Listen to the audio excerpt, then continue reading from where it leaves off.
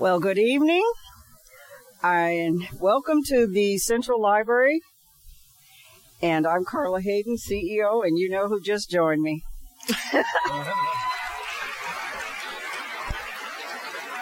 Oh, you're a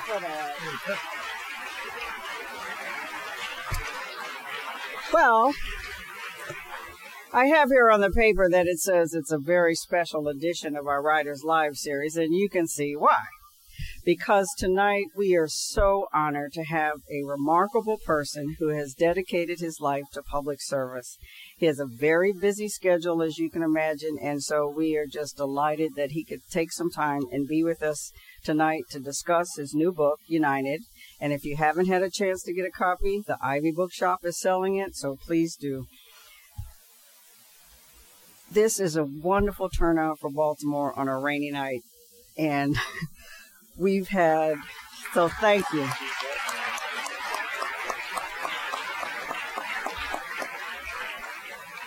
And we are so delighted to have special guests, our board member, of course, Senator Paul Sarbanes, Health Commissioner Leana Wen, and the president of Johns Hopkins University, Mr. Ron Daniels.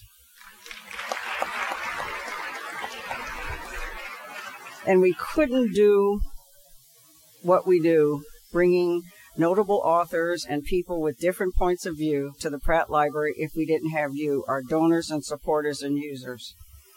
Now, we have a complete list of upcoming events. Cal Ripken Jr. is coming on March the 7th, and so get a copy of Compass. This is our commercial right now. But back to our special guest, the United States Senator from New Jersey. He attended Oxford University as a Rhodes Scholar before earning his law degree at Yale University, and he became New Jersey's first African-American senator after winning a special election to fill the term of the late Senator Frank Vandenberg, making him the 21st person in the United States history to ascend directly from mayor to U.S. Senate. In his new book, United, he draws on personal experience to issue what I think you'll find when you read the book, a stirring call to reorient our nation and our politics around the principles of compassion and solidarity. So I know you're excited to hear from him. So please welcome to Baltimore and the Pratt Library, Senator Cory Booker.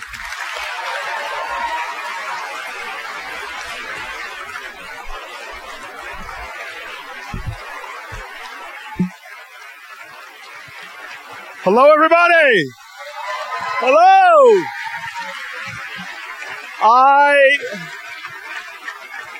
I'm thrilled to be back in Baltimore. This is one of my favorite cities.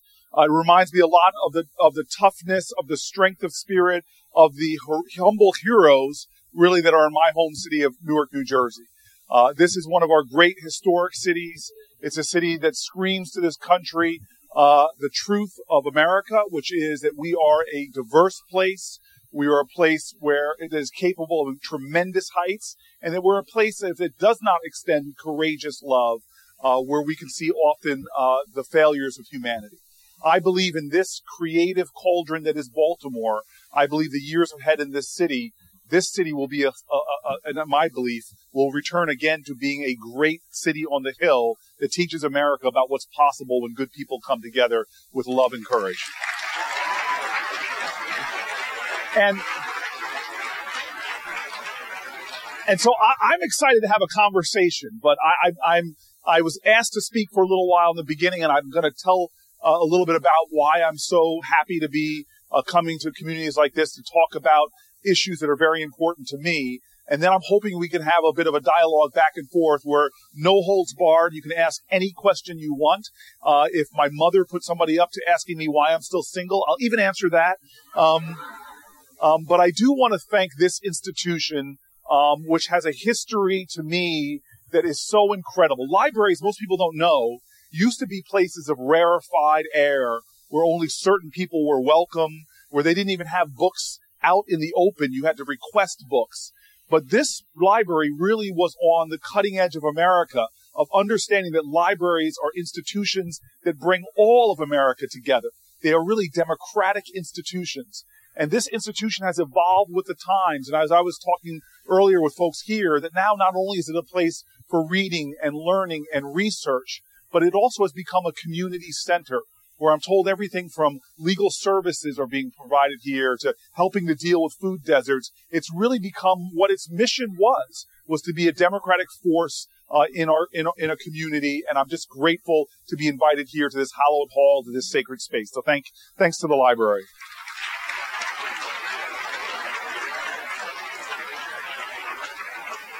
So I wrote this book really because I was blown away by how when I was campaigning for the Senate, now I was leaving my city and I was traveling all over the state of New Jersey. And whether I was in urban spaces or suburban spaces, the wealthiest of communities, some of the wealthiest census tracts in our country to the poorest communities, everybody seemed to lament to me about the divisions that were in our society. And ask me, how can we possibly deal with the divisions, the divisiveness, and also the rancor and acerbic nature of our civic spaces? And it seemed to me a little surprising that it was such a common sentiment, especially because I felt that my experiences in my lifetime spoke to a different America. You have to understand, I was raised by two parents who would look at me and communicate to me that I was a physical manifestation of a conspiracy of love. That this country that I inherited, my parents would tell me that I drank deeply from wells of freedom and liberty and opportunity that I didn't dig. I ate from lavish banquet tables prepared for me by my ancestors. And they would challenge me that I could just sit back consuming all these blessings, getting dumb, fat, and happy, or that I could remember from whence I came and metabolize those blessings to continue the spirit of this country. Now, my parents were not one of these folks who had just this optimistic, happy, Pollyannish view of America.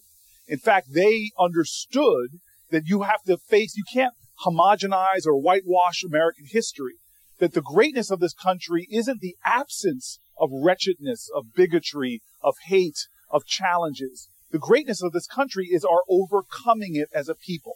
And the ideals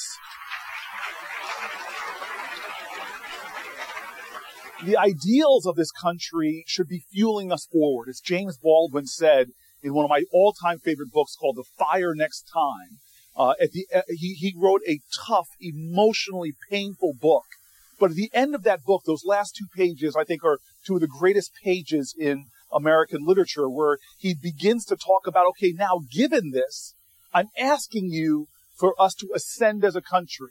And to paraphrase him, he says, I know what I'm asking you is impossible, but in today's day and age, the impossible is the least we can demand. And one is, after all, emboldened by the spectacle of human history in general, and American Negro history in particular, for it is a perpetual testimony to the achievement of the impossible. Now, I think our American history is that testimony. We're a country that was not founded because we were all alike. In fact, we were very different. We weren't founded on a common language. We weren't founded on a common religion. We weren't founded on a common allegiance to kings and queens. We were folks that were beginning to populate this earth from all over the planet. And we understood, even when our founding documents, which were very imperfect. I know people want to herald how perfect our founding documents, but they can't be perfect when our founding documents refer to Native Americans as savages, or refer to African Americans as fractions of human beings, or don't refer to women at all. But they were perfect. Within them, there was perfection in the spirit and the ideals that they called forth onto this country, in fact, called forth into the world. This wonderful conception that this country would be founded in aspirational ideals, but essential within our document, essential within those documents, was this idea of that conspiracy of love, that we need each other. If you look at the very Declaration of Independence, it spoke to a declaration of interdependence when it says that we pledge to each other our lives, our fortunes, our sacred honor. This idea that we need each other, this idea that we are dependent upon each other, that we're interdependent. It harkens back to the ideals of so many generations of Americans from many different lands, many different faiths. It's that Jewish song from the High Holidays, Ki Beiti, Beit Tefillah, L'Chocho Min. It's that aspiration that my house will be a house of prayer for many nations. It's the Christian faith that says whenever 2 or 3 are gathered together in his name, this idea that when you bring that unity, you bring forth the divine. It's a very hallmark of this country that says, E pluribus unum. To the African tradition that says if you want to go fast, go alone. But if you want to go far, go together. Now, I talk about love a lot. And sometimes people say, what are you doing as a United States Senator preaching all this love stuff? How's that going to help you pass some legislation? Look, I hear enough people who preach other than love. And I feel like we need to have a better, more mature conversation about love. Love to me, it really goes to the core of what our calling is. People say patriotism all the time, but patriotism in itself is love of country. But what people kind of forget is that you can't love your country unless you love your countrymen and women too. We preach tolerance in this country as if that is some kind of vaunted, noble aspiration that we will be a tolerant society. I reject it. I preach that we shouldn't be aspiring to tolerance. That tolerance is really a lazy, cynical state of mind that says, I'm stomaching your right to be different. And if you disappear off the face of the earth, I'm no better or worse off because I was just tolerating you anyway. The aspiration should be to that deeper, richer patriotism in which we strive to go beyond tolerance to love, where we recognize that I need you, that our destinies are interwoven, that yes, our differences matter, but our country matters more. And so the challenge my parents had when they were bringing me up was they wanted us to understand the profound connections that we have to one another.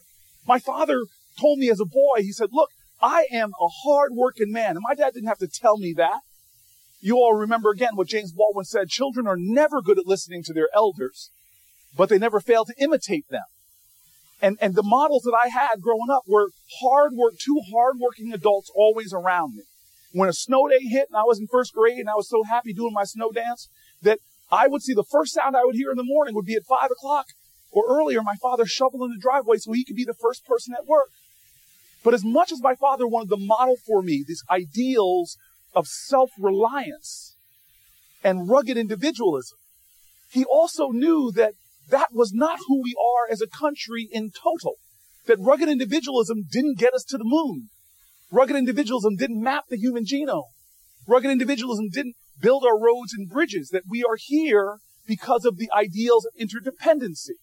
And so my parents told me, look, know where you've come from.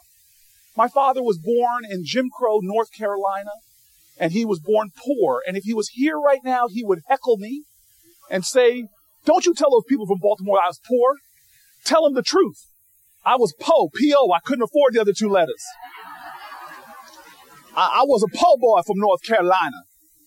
And my father said that, son, he born to a single mama. His mama couldn't take care of him. He was raised by his grandma for a while. Then she couldn't take care of him.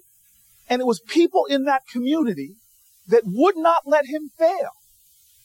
And they wrapped around him and put a roof over his head, food on the table, raised him up. And when college came around, he didn't think of going to college. There was no tradition in his family of it. But it was people in that community said that you were going to go. And they said, hey, you're not only going to go, but you're going to complain. My father said, I couldn't afford it. That we're going to make sure that we pay your first semester's tuition so then you can get a job at North Carolina Central University and work your way through college. And they took a collection at a church back in the days that a semester's tuition could fit in a church collection plate. We can talk about that later if you want. What did my parents see and when they got to college, both my mom and my dad? I'll tell you, I don't know what it is about moms. You all have a power that even when your children get to be like 40 years old, you can still make them feel like they're 12. I was invited to go. I was the commencement speaker. Talk about a guy who thought he had something going on. I was a commencement speaker at my mom's university, Fisk University, on the 50th reunion, her 50th reunion. And I get there and everybody's treating me like I'm somebody special. They're like, oh, Mr. Mayor. I was a mayor of Newark then. So I was at the banquet table and all this. And my mom comes over to me and she says, get up. I'm like, what? She goes, get up, boy, get up. And she starts pulling me out of my chair. And I'm pulling back. I'm like, Mom, I'm the mayor. And she starts taking me to tables and say, you need to meet this person. They led our voter registration drives when it was dangerous to do so. You all know Goodman, Cheney, Schwerner. This is the person that led our boycotts of the stores that wouldn't serve black, was being threatened with being expelled from school because of their rabble-rousing. She kept taking me to table as if she was saying, pay attention. You may not know these people. They may not be our blood relation, but there is a spiritual tie. You owe them a debt. This is the conspiracy of love. When my parents got to Washington, D.C. after college, that's where they met. And my dad had the luck and fortune to marry my mom. My mom had the charity and sympathy to marry my dad. And they said they witnessed before their eyes. I don't care in America if you are a woman, if you're Irish, if you're black. There was a time that corporate America didn't want you.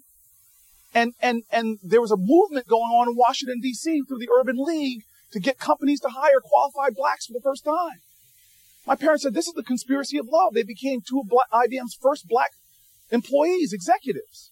When they got the chance to move up to New Jersey, they found that in northern New Jersey, a county called Bergen County, they wouldn't show blacks homes in most of those counties. And so they went to a place called the Fair Housing Council, and they set up a sting operation. A volunteer couple posed as my parents.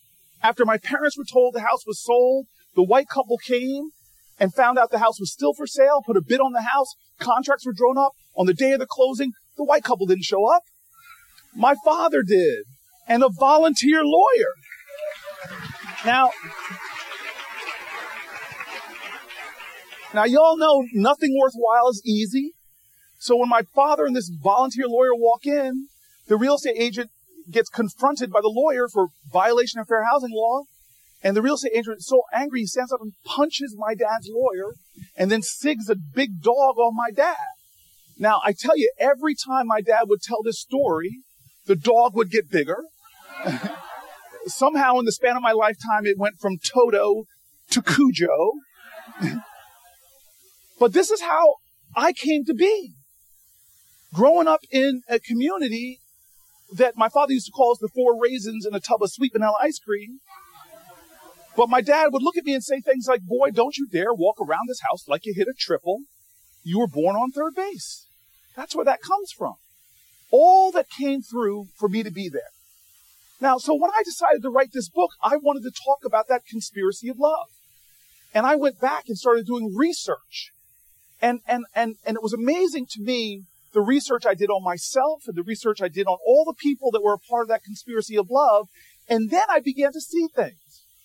This chapter in the book starts off with this profoundly, I think that these are going to be some of the best sentence ever written in American literature. I say that sarcastically because the first sentence of the chapter is, I hate Henry Louis Gates. That's the first sentence. Now, I say it facetiously because Professor Gates is a friend of mine. I love the man. But I started this chapter about the conspiracy of love saying I hate him because one day Henry Louis Gates calls me up and says, hey, Corey, I got this great opportunity for you, man. I got this show called Finding Your Roots, and I want you to be on Finding Your Roots. And I'm like, no, man, are you serious? He's like, yes. And I'm getting all excited because now I can trace the roots and the history of my family. I'm excited. And he's pumping me up. He goes, yeah, I wanted you because I wanted an up-and-coming politician. I wanted somebody that's got a great future. I'm like, yeah, I've got a future. And he keeps pumping me up. And then I realize that he always pairs you in this show with somebody else. And so suddenly I say, hey, Skip, who are you pairing me with? And then he says it real slow, just to stick it to me. He says, John Lewis. Now, some of you are understanding what that means, basically. It basically means he's going to do a national TV show where he pairs Superman with Jimmy Olsen. And so the comparison, the show, they do little bios of each person. So in effect, this is how it went.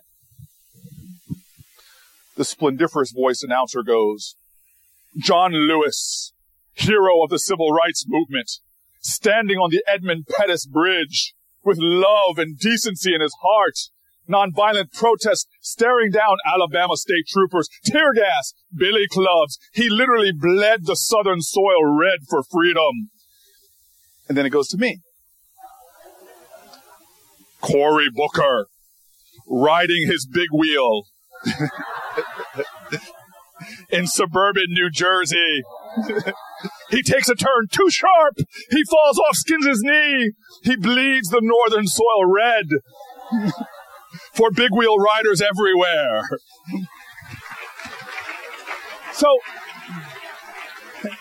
So in this show, it was a humbling experience. I went and met John Lewis and just had tears in my eyes as I'm walking through with John Lewis through a civil rights museum. And I never walked through a museum with a man where the pictures they have up, he would stop and say, oh, that was me marching. And he started telling me who all the people were around him. And I'm like pulling out my iPhone, there's a picture of me in here. So what was interesting to me about it is that Skip decided to solve family mysteries. He told me, black folks, unless you are straight an immigrant from Africa, you have a lot of blood mixed in you. And in fact, he said to me, a lot of whites have a lot more mixed blood than they even know. And he actually had a mystery in my family. Was my grandfather, my mom's dad, who is very much lighter skinned than all his siblings. And there was always talk that he actually felt like he carried a shame he would write in his book, that there was suspicion that his daddy wasn't his biological daddy. And he had some speculation about who it might be and left enough clues that Skip Gates went back to Louisiana and started asking people to test their DNA. And he literally scraped somebody's DNA first try, and actually it is a direct match. It's my mom's first cousin. And then he informs this gracious white family that, by the way, you are directly related to this brother up in Newark. And we had a reunion on TV as he brought together folks that I would have walked past and not recognized them, not seen them for who they are. Family. But what more powerful thing to me is that what Skip revealed to me is, while blood may seem like family to all of us, the spiritual ties that unite us go deeper than that. I called up the people who helped my family move into Harrington Park. I wanted to know about this story, not just from my parents, because I couldn't believe that when my father would tell the story towards the end of his life, that when they walked into the real estate agent, I just couldn't take my father's word for everything that happened, especially about the pack of wolves that were in the corner that attacked him. So I called up one of the lawyers who was involved in the case, tracked him down, 84-year-old man named Arthur Lessman. And I said, Arthur, why did you, this young man at the beginning of your legal career, he was a young Christian man who was a partner with a young Jewish man named Leo. Why would you guys, when you're struggling to make it, when every hour you can bill is going to be the difference between you being able to afford your mortgage, why would you take so much time to help black families trying to move into Harrington Park? And he said to me, Cory, I remember the day Leo and I had the conversation. It was a Monday. And I was like, this 84-year-old man sure has a great memory that he remembers it a Monday. So I had to ask, what do you mean you remember it's a Monday? And he basically said to me that, Cory, I knew it was a Monday because I came to Leo and I said, we got to go to Alabama. And he's like, what do you mean? He goes, we got to go to Alabama. And then we both laughed because we knew we couldn't afford to go to Alabama. And the reason why we want to go to Alabama is because that Monday was the Monday after the Sunday that was Bloody Sunday. He had seen these marchers on the Edmund Pettus Bridge, and it so affected him that they wanted to go to Alabama, but they knew they couldn't afford to. So what do? They said, we are going to do the best we can with what we have, where we are. And they decided to call civil rights organizations in New Jersey and found the Fair Housing Council. And a little bit later, they got a case file for a couple trying to move in named Carrie and Carolyn Booker, my parents. Now, I don't know if some of those marchers on that bridge, whose names I don't know, only a few of them I know, I don't know if they knew that instantaneously their act of love and courage instantaneously would change the destiny and course of two men in New Jersey who, because of that inspiration, would then represent African-American families and literally change the destiny of children yet unborn. I am who I am today because of that chain of events. Those are spiritual bonds that are incredibly powerful. Alice Walker says the most common way we give up our power is not realizing we have it in the first place. And when we act in a spiritual way in accordance to our highest values, we create transformative change. Those people who put money in the collection plate to unlock my dad's ability to go to college, what is the ROI on that? Can you measure that, the impact of that kindness over time? And so this is what gets me. It is that we often allow our inability to do everything in the world undermine our determination to do something. We underestimate our ability to make a difference in the world. We are comfortable, and I am one of those people. I sometimes get so caught up in a state of sedentary agitation. When I'm angry at the world for not living up to my expectations, I'm quick to judge and point fingers at the folks that are in the arena and what they're doing, and I don't think to myself, well, wait a minute, I am a powerful person that right now, today, I could do something to change the temperature, to change the climate, to unlock spiritual chords that resonate into history. I tell you this right now. My father led me to understand in life that the biggest thing you can do in any day is most often, a small act of kindness, decency, or love. I learned from parents that this is what the power we have. My dad would say, son, there's two ways to go through life. You could be a thermostat or a thermometer. A thermometer is one of those folks that just reflects the world around them. If everybody's upset, you get upset. If you go to work and everybody's complaining about something, you join in and complain. If you're on the crowded plane trying to fight for carry-on space and everybody around you is frustrated and tired, you reflect that. But a thermostat is one of those people who sets the temperature, who they generate something inside themselves that says, no matter what I face, I'm going to bring my best into this world. Now, I say this, but it's hard. And I talk a lot in the book about my failures to live up to my own vision of what we need in this world. Look, when I was a law student, I made the decision to follow the calling of a great American prophet. Now, I know many of you who've gone to rarefied institutions, you probably studied this incredible prophet of America. His name is Chris Rock. And Chris Rock says, why is it often the most violent street in many cities is named after the man who stood for nonviolence? And I decide to move on to Martin Luther King Boulevard in Newark. Now, to be fair, it is a spectacular street with great testimony to the greatness of my city. But the south end of that street during the mid-1990s was rough. And I decided to move on this because I'm charged up.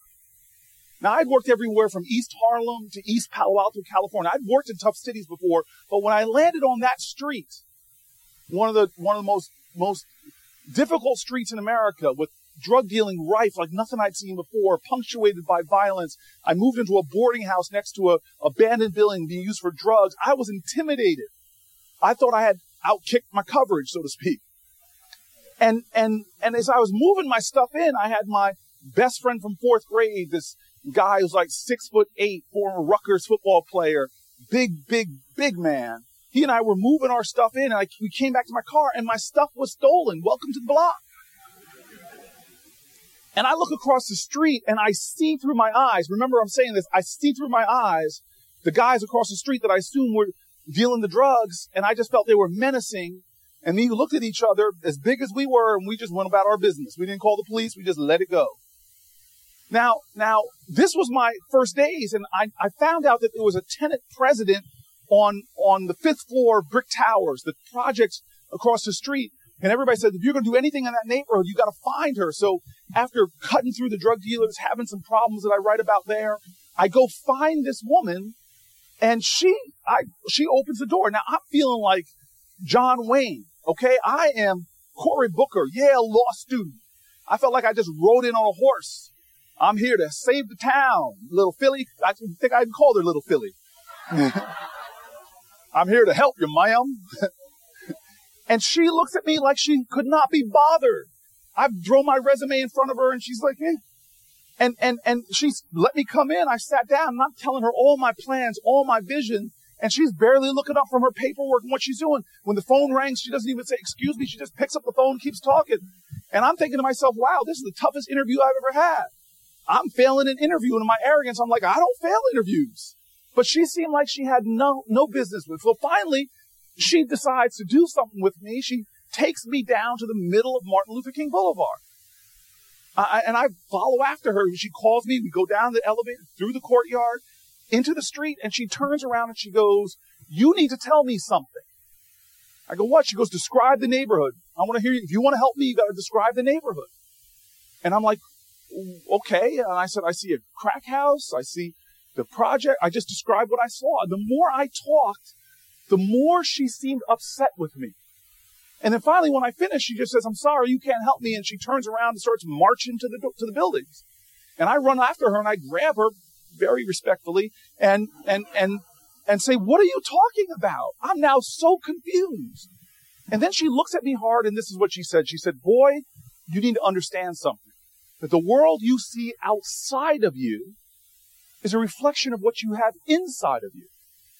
And if you're one of these people who only sees problems and darkness and despair, that's all there's ever going to be. But if you're one of those stubborn people who every time you open your eyes, you see hope, possibility, you see love, you see the face of God, then you can be one of those people who helps me. And she turns around, leaving me there, standing on the street corner, looking at my feet, thinking to myself, okay, grasshopper, thus ended the lesson.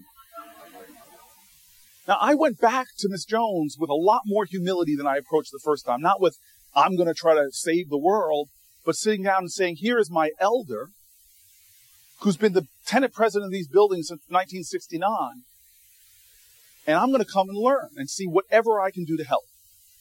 And she slowly let me sit through meetings, and next thing you know, she has me doing menial work, carrying, juice boxes for events and putting up flyers. I graduate from law school, and before I know it, I'm doing legal work with her. We're taking on the slumlord.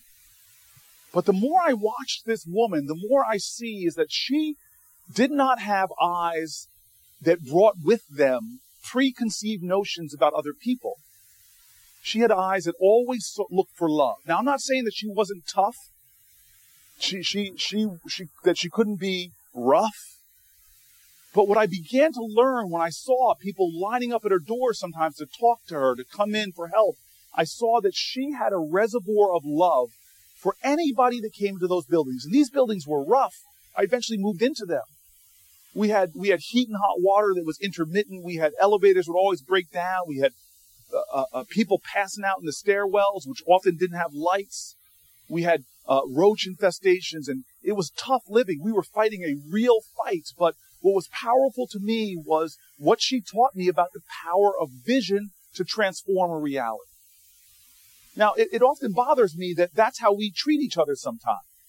We turn off real quick if we hear somebody even is of a different political party than us. We project onto people every day based upon little bits of information. And I found in my life, I could often not get things done if I started with that presumption. In politics, I see it every day. I became mayor of Newark, New Jersey, and then soon my city, like yours, when the country's got a recession, urban places get a depression. Suddenly I was dealing with the worst economy of my lifetime. Just as our state elects, I don't know if you ever know who our governor is, but we elected a Republican governor. And now I have a choice to make. Do I see an adversary? Do I see somebody who has a very different policy agenda than I do? Or can I try to transform this reality by working with him, seeing his humanity, and trying to find things we could work on together. And so we could talk about this more in the political context and some of the experiences that I've had, but I keep telling people over and over again that you can't expect the world to change or politics to change if you're not willing to. And you can't underestimate your ability to shape the course of human events, because as my parents would teach me, this is not the great man history of America. This, that we think that these great leaders from George Washington to Frederick Douglass to Martin Luther just descended upon us and led us to freedom. My parents didn't believe in that. They believed that we are a nation who we are because of ordinary people who were willing to do extraordinary acts of kindness, decency, and love. Now, I want to get to the conversation here, but I would be lying to you if I did not tell you that this is the harder road. To try to live courageous empathy, to try to overcome and leap the walls that divide us. And we have so many walls in this country that are perfectly designed so that we don't see each other. The fact that we're here in 2016 and we don't understand that Americans are struggling with mental health issues at rates that we don't seem to realize, that Americans are struggling with poverty at rates that we don't really realize. The fact that people are struggling with addiction, depression. I go on social media a lot, and I know I've been talking to a lot of people that are here, and I try to push kindness out, not as a message to the people who might be following me, but to remind myself of things like, be kind to one another because we're all more fragile than we let on. I'm a big believer that we need to figure out ways to break down walls, to see each other, and know that in the end, we as a country manifest our greatness not by what happens in halls of power, but what happens in the most humble places.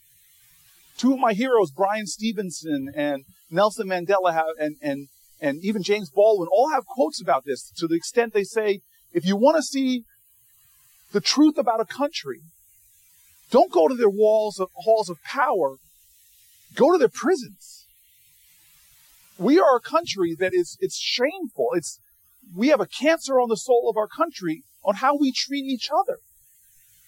And our prisons are evident of that because we're a nation, first of all, we're the incarceration nation. We have 5% of the globe's population, but 1 out of every 4 incarcerated people on the planet Earth are in America, the land of the free.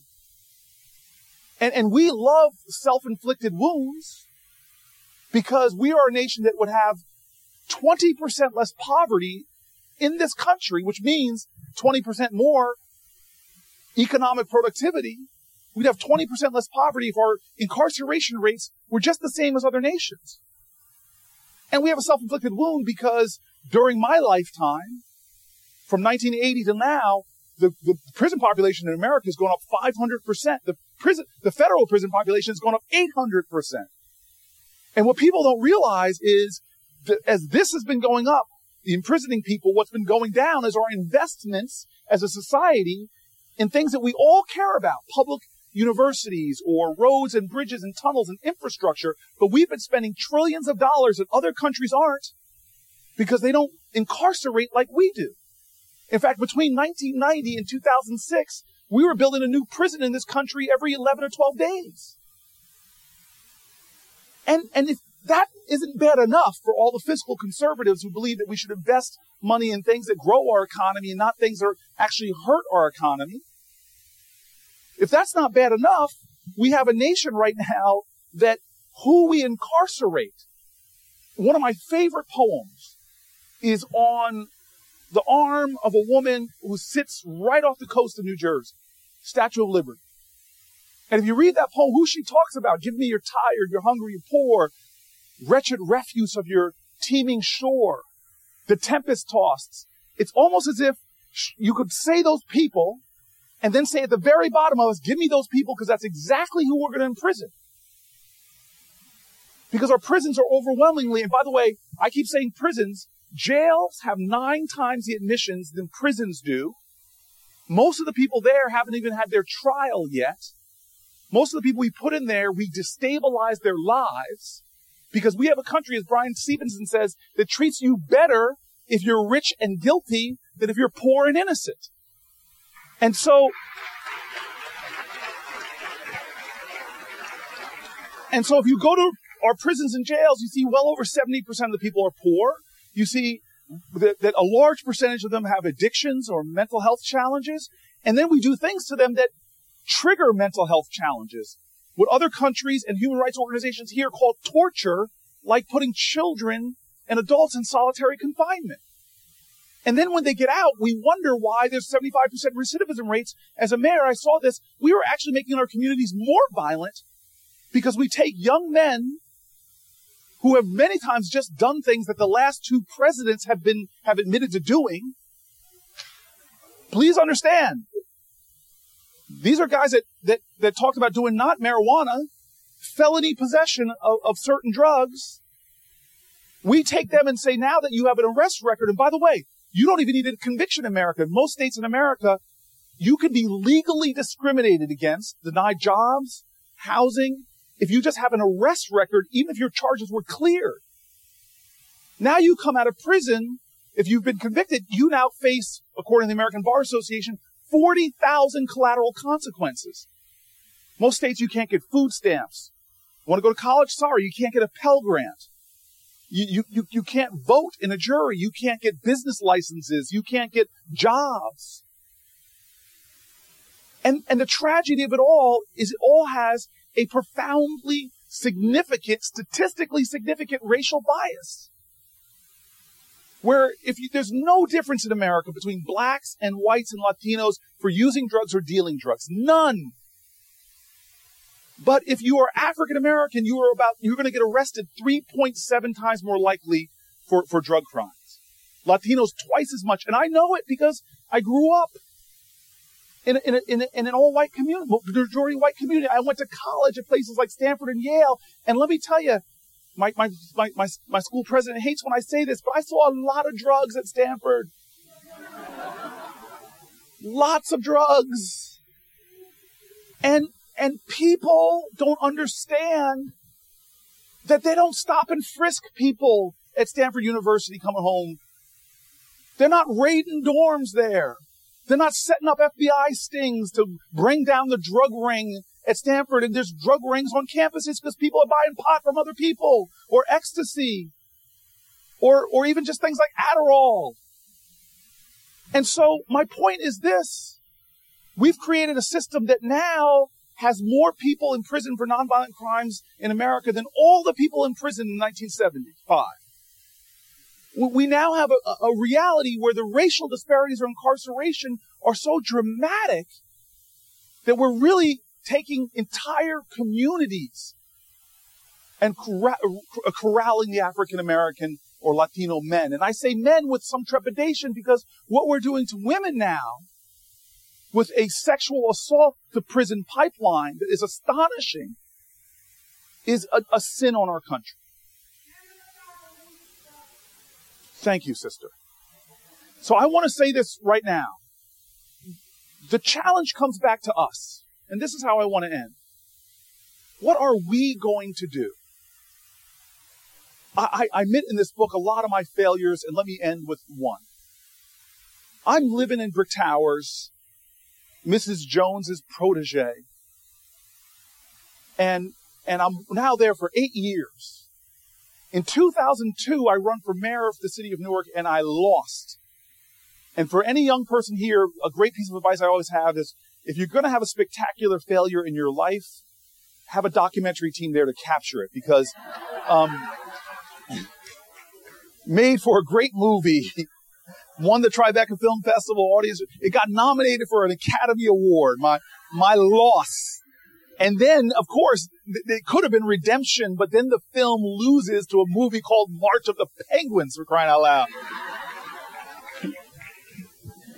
I'm a vegan. I have to tell you, I'm a vegan, but now I make an exception for penguin meat. Flightless rodents. So it is after the mayor's loss in 2002. The next election is in 2006. And things get bad in Brick Towers because we had beaten the slumlord. The slumlord got convicted in federal court. HUD came in and took over the buildings invested money in trying to upkeep them. But when I lost the mayor's race, the city's mayor, through the housing authority, wanted to take over the buildings. And they did. And then everything went downhill because they stopped investing like HUD was. And it was a long, frustrating 4 years. In the middle of it, the nadir, the low point between the two elections, it's 2004, and my father is visiting me, and I tell you, it was a joyous thing. And I tell you, I used to come home to my lobby, and I watched these kids grow up, and it's amazing that I'd see these kids growing up. And they were in my lobby. I'd play with them, have fun. I'd play basketball. I'd Simon Says. But as it got closer and closer to 2006, I started noticing things that were going wrong. I would come into the lobby of my building, and it would smell like things I had smelled at Stanford. I smelled marijuana. And I started seeing some gang tags on the walls. And I'm telling you this right now, I knew that the boys in my lobby did not have the margin of error that my high school friends did that did a lot of similar things. And so I tried to intervene. And I started talking to them more and said, guys, we only talk at night when I come home. We should go out and do something. I tell you what, let's go to the movie, whatever movie you want to see. And I thought they wanted to go see, when they told me the name of the movie, I thought it was like a home improvement movie because they wanted to go see Saw 2. And I'm thinking to myself, okay. But I took them to the diner and we hung out, and I started bringing friends of mine who had been involved in the drug trade and gotten out and were able to resurrect their lives or turn their lives around. I thought that this was a positive thing, but then it happened. The mayor's race started getting close, and suddenly I was too busy to continue the mentoring relationship because, hey, I'm doing something so important. I'm running for mayor now. And this is going to have to wait because when I'm mayor, I'll be able to help so many children. And so I started getting busy running, letting go of all the things I was trying to do with these kids that still were there every night I would come home. And I'll tell you this, the reality is they were good to me. They were lifting me up. Long days of campaigning, I would come home and they would joke with me and tease. They would tell me they had my back. We're going to get everybody to vote for you. One night I come home and they have these lawn signs, holding them up like they performed like a parade line. And I'm walking down going like this as I go to the elevator. I get on the elevator. They're cheering me, Booker, Booker. And the doors close. I'm smiling until I think to myself, where'd they get those lawn signs from? I become mayor. I get the brass ring. I have reached the pinnacle of my aspirations. Something I dreamed about for years. I had achieved at the big moment, won the big election, and now I'm mayor of the city, but instantaneously we get warned by the FBI that there are death threats. And so they surround me with police officers when I'm still mayor-elect. Now police are stationed at Brick Towers, the safest we ever had in the community. But you all know this. I don't care what age you remember when you were a teenager. You don't necessarily like hanging out where there are police officers hanging out. So the kids weren't in the lobby anymore, but I barely noticed because I'm now the mayor. I've got responsibilities. I've got work to do. And I'm running 24/7, coming home to steal 2 or 3 hours of sleep. And I'm going around the city, giving street corner sermons when there's shooting, standing on the street corner, letting folks know we're better than this. We're going to rise above this. This is not who we are. Weeks into my mayoralty, it was August. I got elected in July. I show up at a street corner, body on the ground covered, another one being put in the ambulance. I get a quick report from the police. I don't even pause to recognize the humanity on the ground, murdered. I go right to the senior citizens. It was in front of a senior citizen building and start ministering to the living. But that night I go home and I'm flipping through my BlackBerry. And I see the name on the police report of the kid that was murdered on that street corner. His name was Hassan Washington, the leader, charismatic, beautiful, strong, funny, the guy that reminded me of my dad from my lobby was a kid who was killed. The chapter of this book, it's called Fathers and Sons because I trace his dad and my dad and look at the powerful similarities between our lives and how my father had a conspiracy of love that saved his life. I start the chapter at the moment where I'm going to his funeral, and there's an inner city funeral home, Perry's Funeral Home, and I'm walking to the one room they have in the basement. I used to hate going down there because these narrow steps, it feels like you're walking into the bowels of a boat. And there we were, chained to each other in grief, piled on top of each other in this crowded room, moaning and groaning, looking at an all too familiar American reality, another boy in a box. And I was the newly minted mayor in this powerful position, but I felt no power. I felt no esteem. I felt shame as I stood in the back of that room. I didn't do the mayoral thing, shaking hands. Other people were coming over to me to hug me, and I was leaning on their light.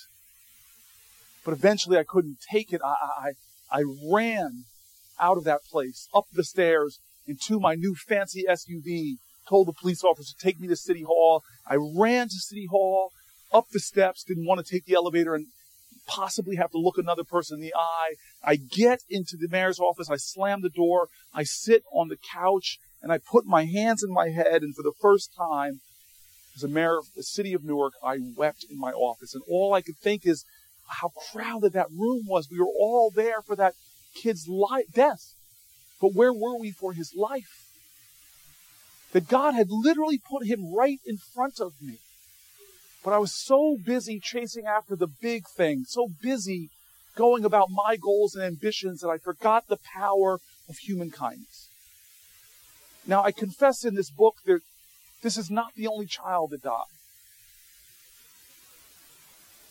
It's something that I can't help but talk about and write about, but I want to leave you with what Miss Jones said to me when I was at the nadir of my being, so angry at this country that we're allowing such carnage to happen.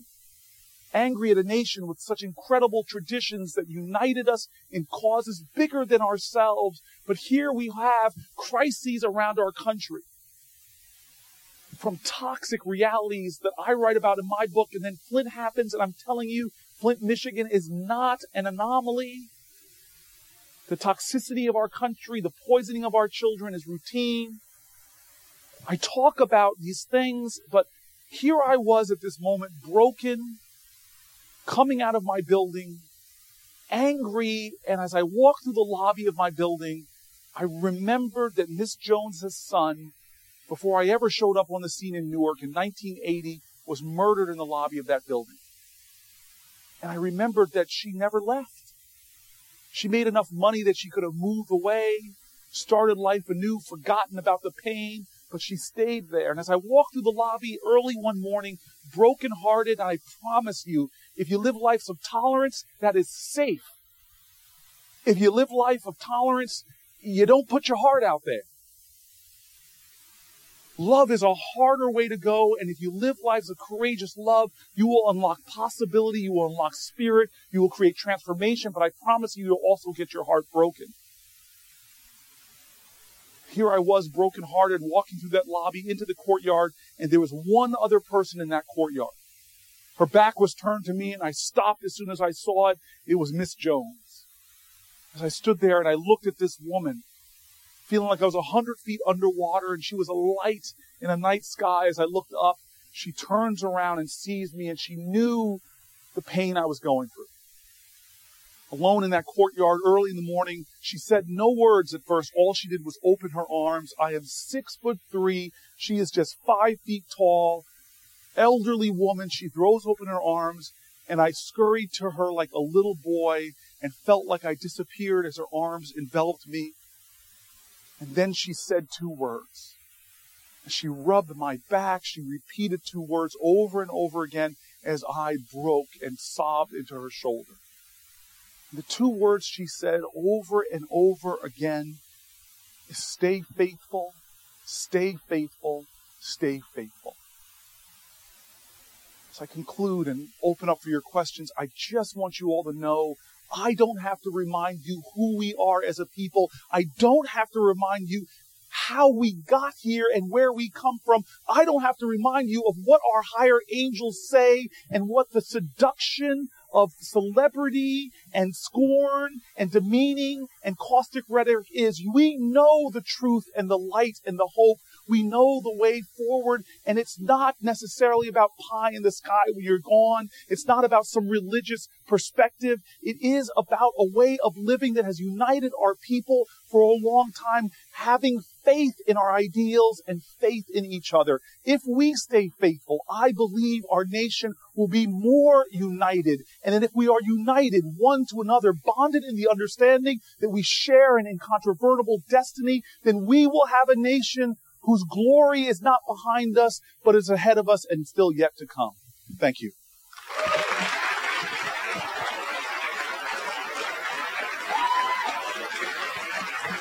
Thank you very much. Thank you. Oh, you need this.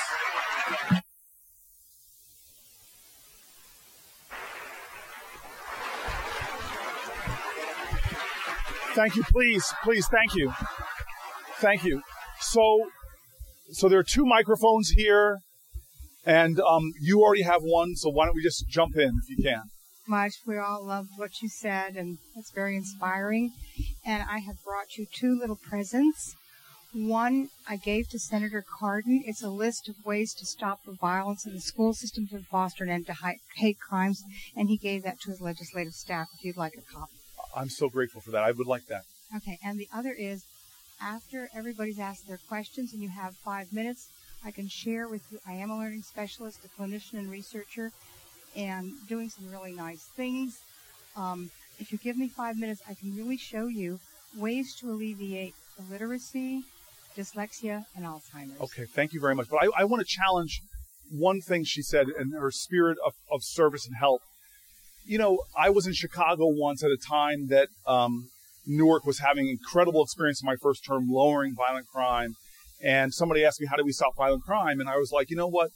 I can speak about this, some things we did in strategies, but I would rather say this to you. I know data. When I was mayor, I used to say, in God we trust, but everybody else bring me data. And there's one intervention that we don't seem to do, even though the data tells us it's very powerful. And so I'll give you one example to stop juvenile crime. And they said, what? And I said, I've seen it work multiple times. And they're, what? And I said, you know, if you went to every fourth grade teacher and asked them, who are the kids you're concerned about possibly getting in trouble? And then put that child with a mentor. One mentor, actually, the data shows pretty dramatically in quality mentoring programs, drives down juvenile crime, drives up student achievement, drives down early unsafe sex practices, drives up self-esteem. But the problem with our country is a collective action problem. Right now in America, I'm not exaggerating this number, there are tens of thousands of kids on waiting lists for mentors. It takes 4 hours a month to be a mentor, the amount of time that we spend watching our favorite TV shows. And I know here in Baltimore you like Jersey Shore, Jerseylicious, Real Housewives of New Jersey. But this goes to that point I'm trying to make. We allow ourselves to let our inability to do everything undermine our determination to do something. And so my prayer for all of us is whatever we are concerned with, is that we think to ourselves, what's one small thing I could be doing to transform the problems that are before me? Please, let's go to the next question. Hi, my name is Anthony Williams. So, Anthony, I'm assuming that under your hat, you have the best shaved skull like me. There's no hair there. You are a fellow bald brother. Yeah, no, okay. I'm not bald at all. No, damn, Nabbit. Baltimore roughly spends $37 million on homeless services, a year.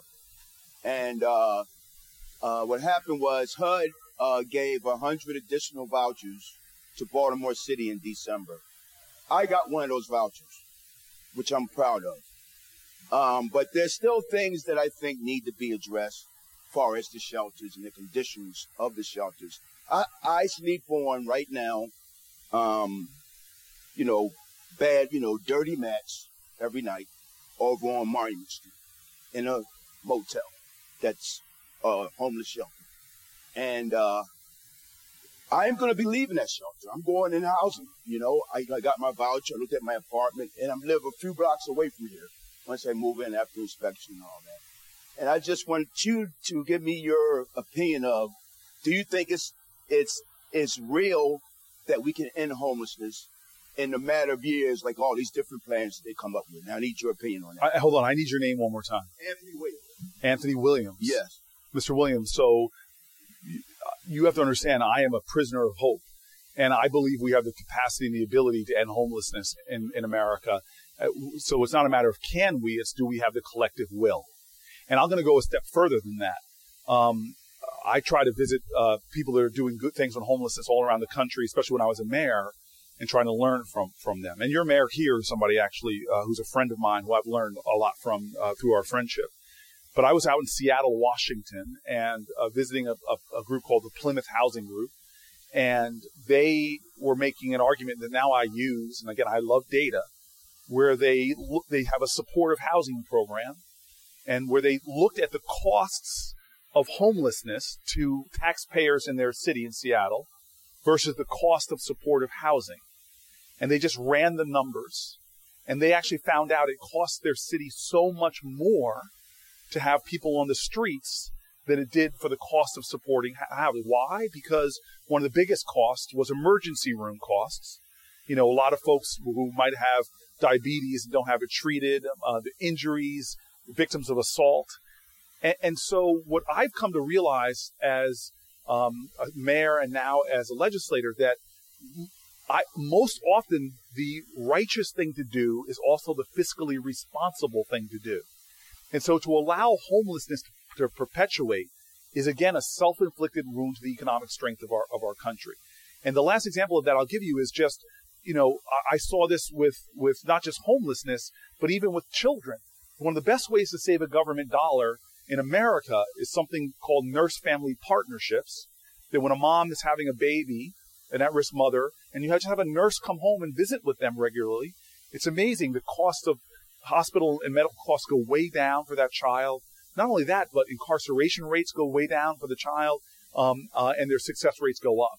And so my hope is, with voices like yours and voices like mine and a chorus of people beginning to say, hey, let's begin to be a more enlightened society and make the investment in the greatest natural resource any country has in a global knowledge-based society is not oil, coal, or gas. It's the genius of its people. And the more we invest in each other, the more our economy will grow in a long time. Mr. Williams, I wish you the best, sir. Thank you.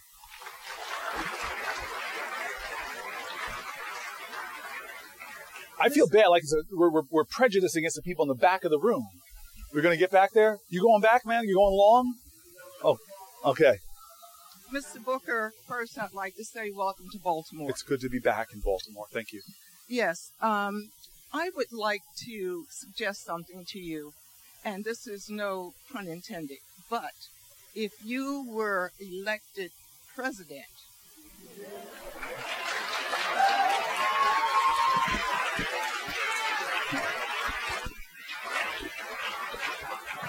need I say any more?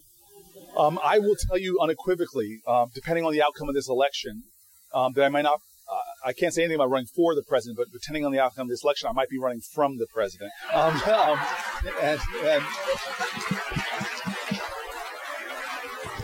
And the one thing I would say to this great city is simply this. Please always remember that the power of the people is greater than the people in power. And the best example I have of this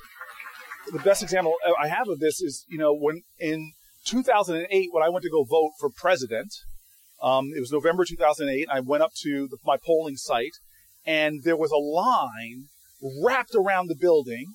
And I'll tell you right now, I know how you genteel and sweet the city is to your elected leaders. I mean, you give them cavities, I'm sure.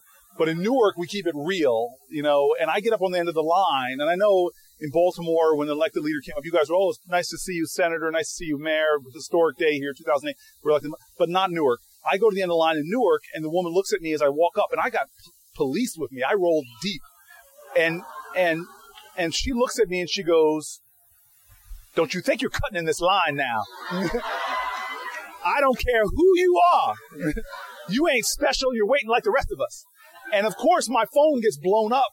You know, my staff is like, where are you? It's been an hour. How long is it? And I just yell at my staff. I'm like, I'm not special. I'm waiting like everybody else. 1 year later is the gubernatorial elections in New Jersey, and I show up to vote, and nobody is there. I walk right in, and I see the poll worker there, and I hug her because she looked lonely. And then there was an election, and Chris Christie won, and the Democrat lost. And the reason I bring this up is not for any partisan reason, but just what people said to me in the months after. This is what people said to me. They said, hey, they're cutting the earned income tax credit. After pledges not to raise taxes, they're cutting their income tax. Why are they doing this to us? People said to me, they're cutting funding for Planned Parenthood, which we had to close doors in New Jersey. And the people were asking me, why are they doing this to us? They're pulling out of regional greenhouse gas agreements. And this is, again, what I write about in the book about the toxicity of our country for children. The number one reason why kids miss school in America, asthma. Why are they doing that to us? They're cutting money to cities. Every major city in New Jersey had to cut back on police. And I had to look at people time and time again and say, they didn't do this to us. We did it to ourselves because of our lack of engagement. King said so eloquently,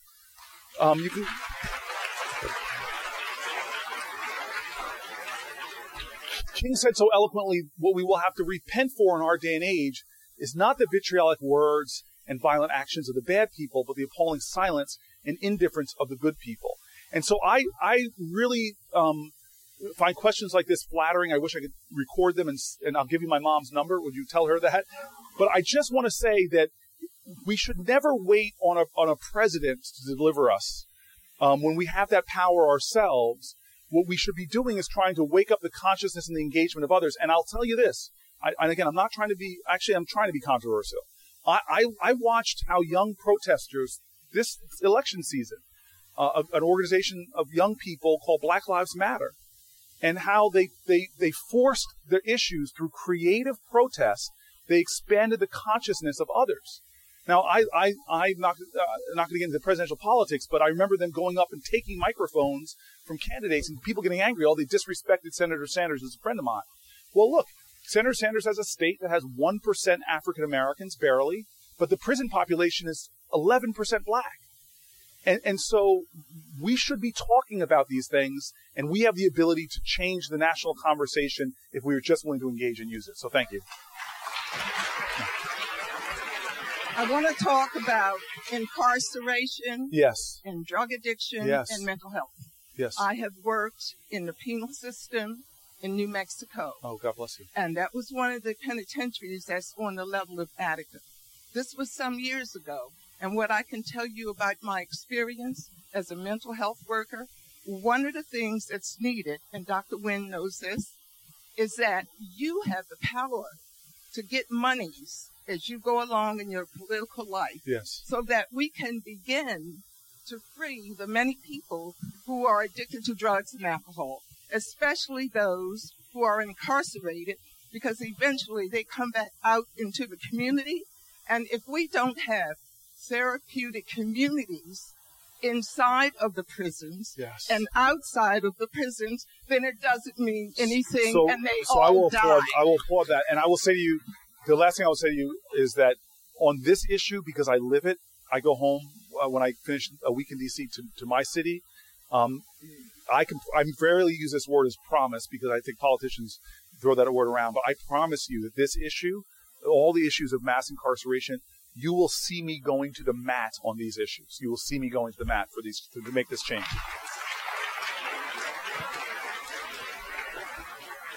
Senator, thanks for being here today. I just wanted to ask you, Can you tell me your name, please? My name is David. David. So I know Mark Zuckerberg donated $100 million to Newark while you were mayor, and I know that money was spent seemingly with the best of intentions, and the results, I guess by all accounts, were kind of mixed. So I was just wondering kind of what you thought the lessons were from that for education reform, and also just, as far as your political education yourself. Right. So I'd love to hear afterwards if you come up to me and whisper in my ear, because I hear this every once in a while that the results were mixed. I want to know, where are people finding that out? Because the data shows a dramatic change in Newark school system.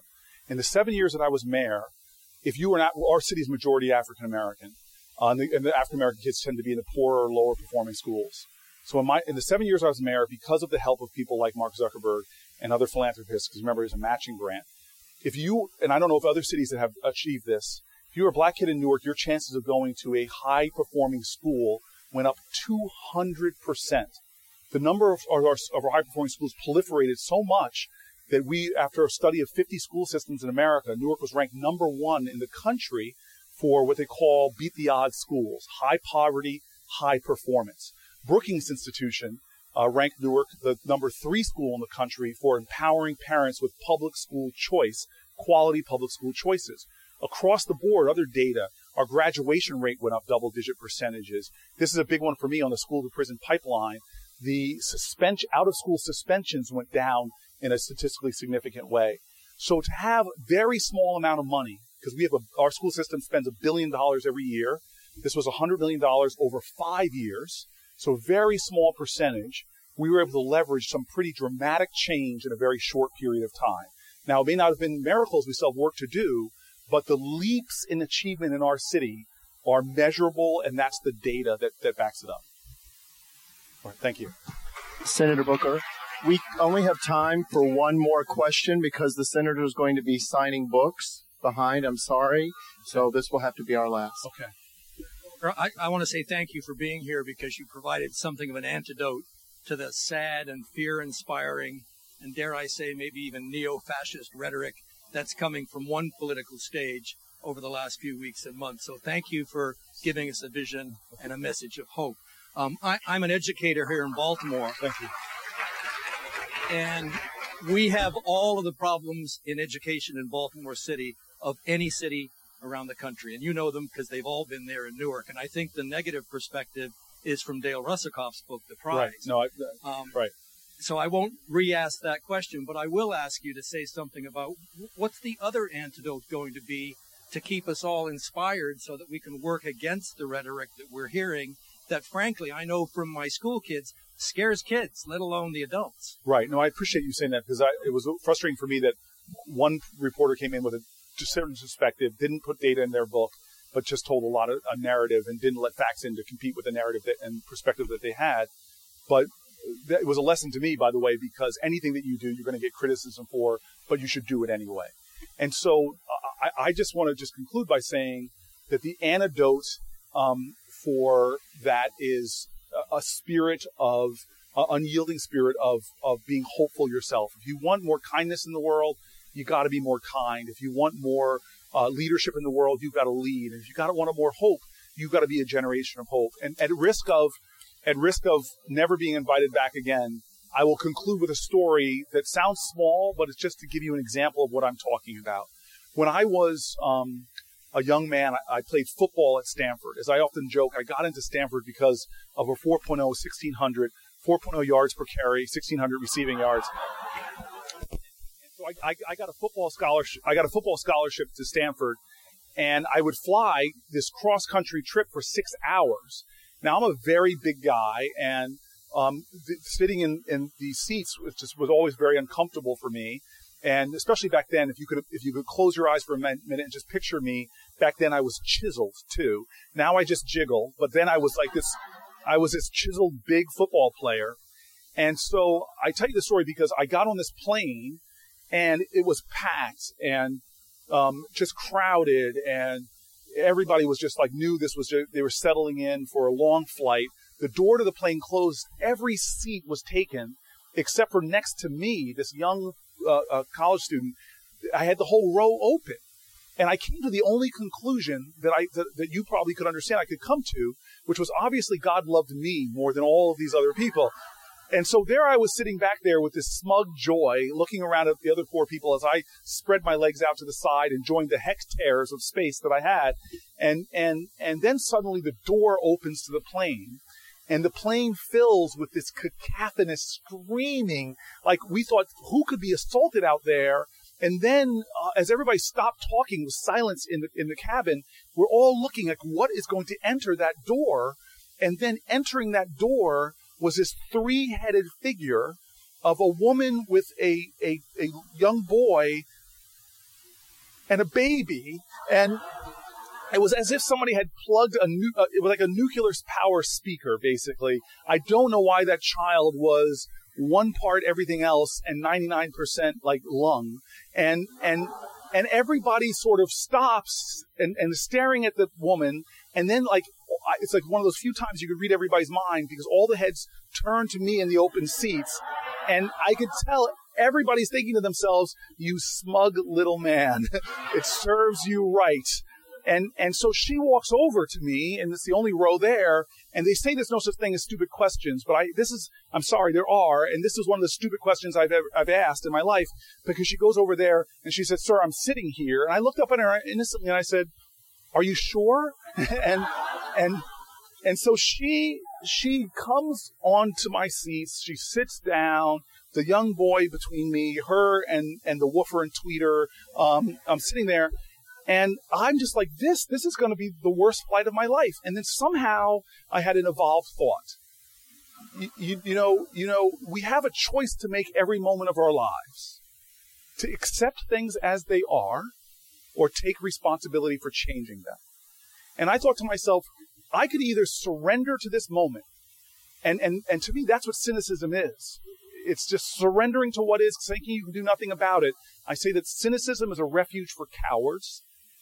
Or I could show courageous empathy, courageous love, and try to say that this is going to be decide in my mind, like Miss Jones would later teach me, that this is an opportunity for me to make this the best flight I've ever had.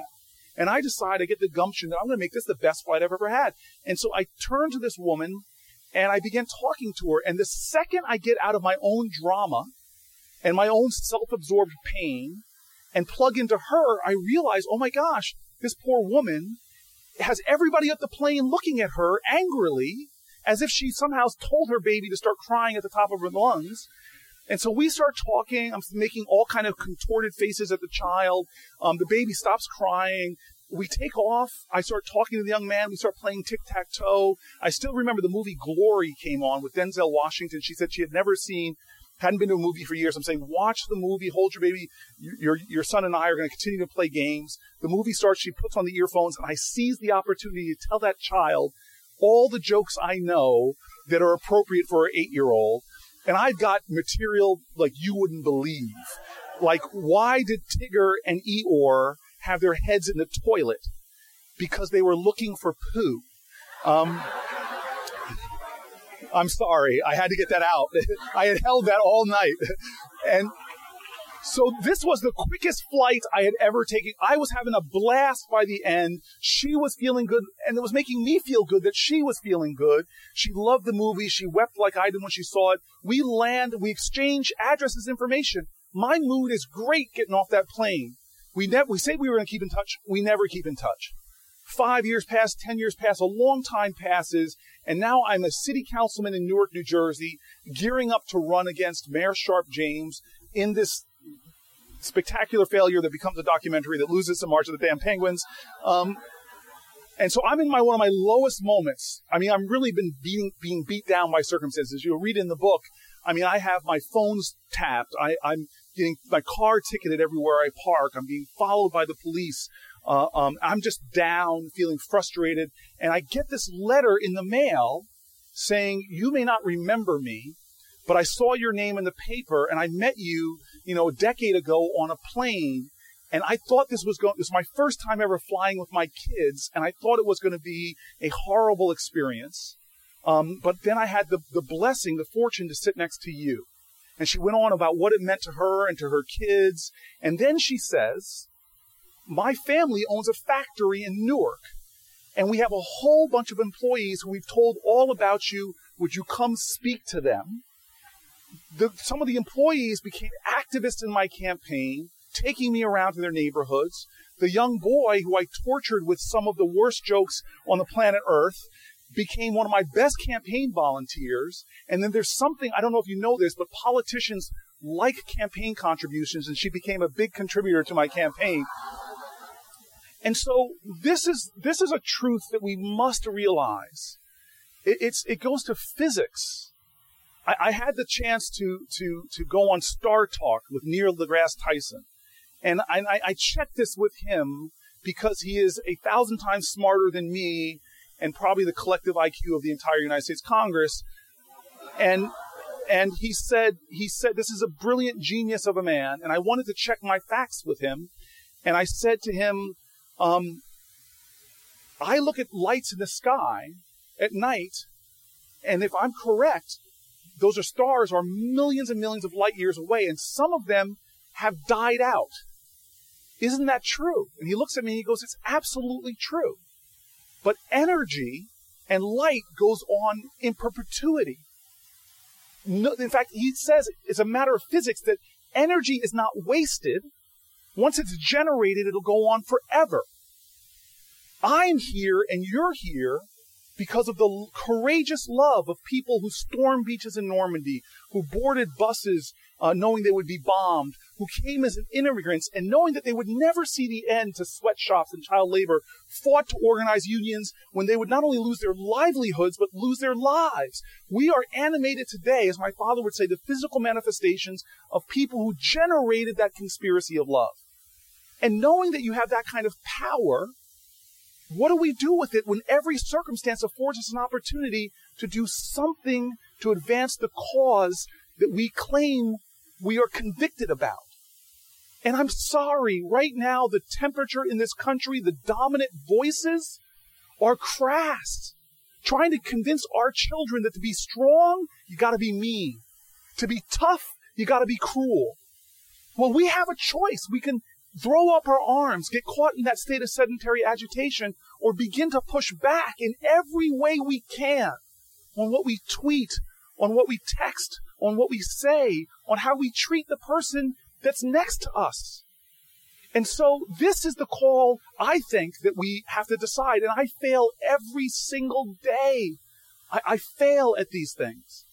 But the key I've learned from being broken many times is that courage, what we need, is not that loud voice that yells in the battle cry.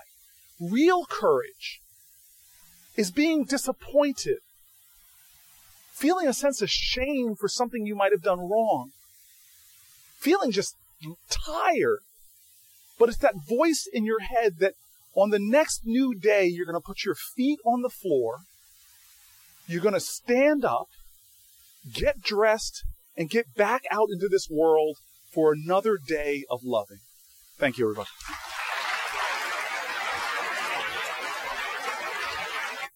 Thank you. Thank you, Senator Booker.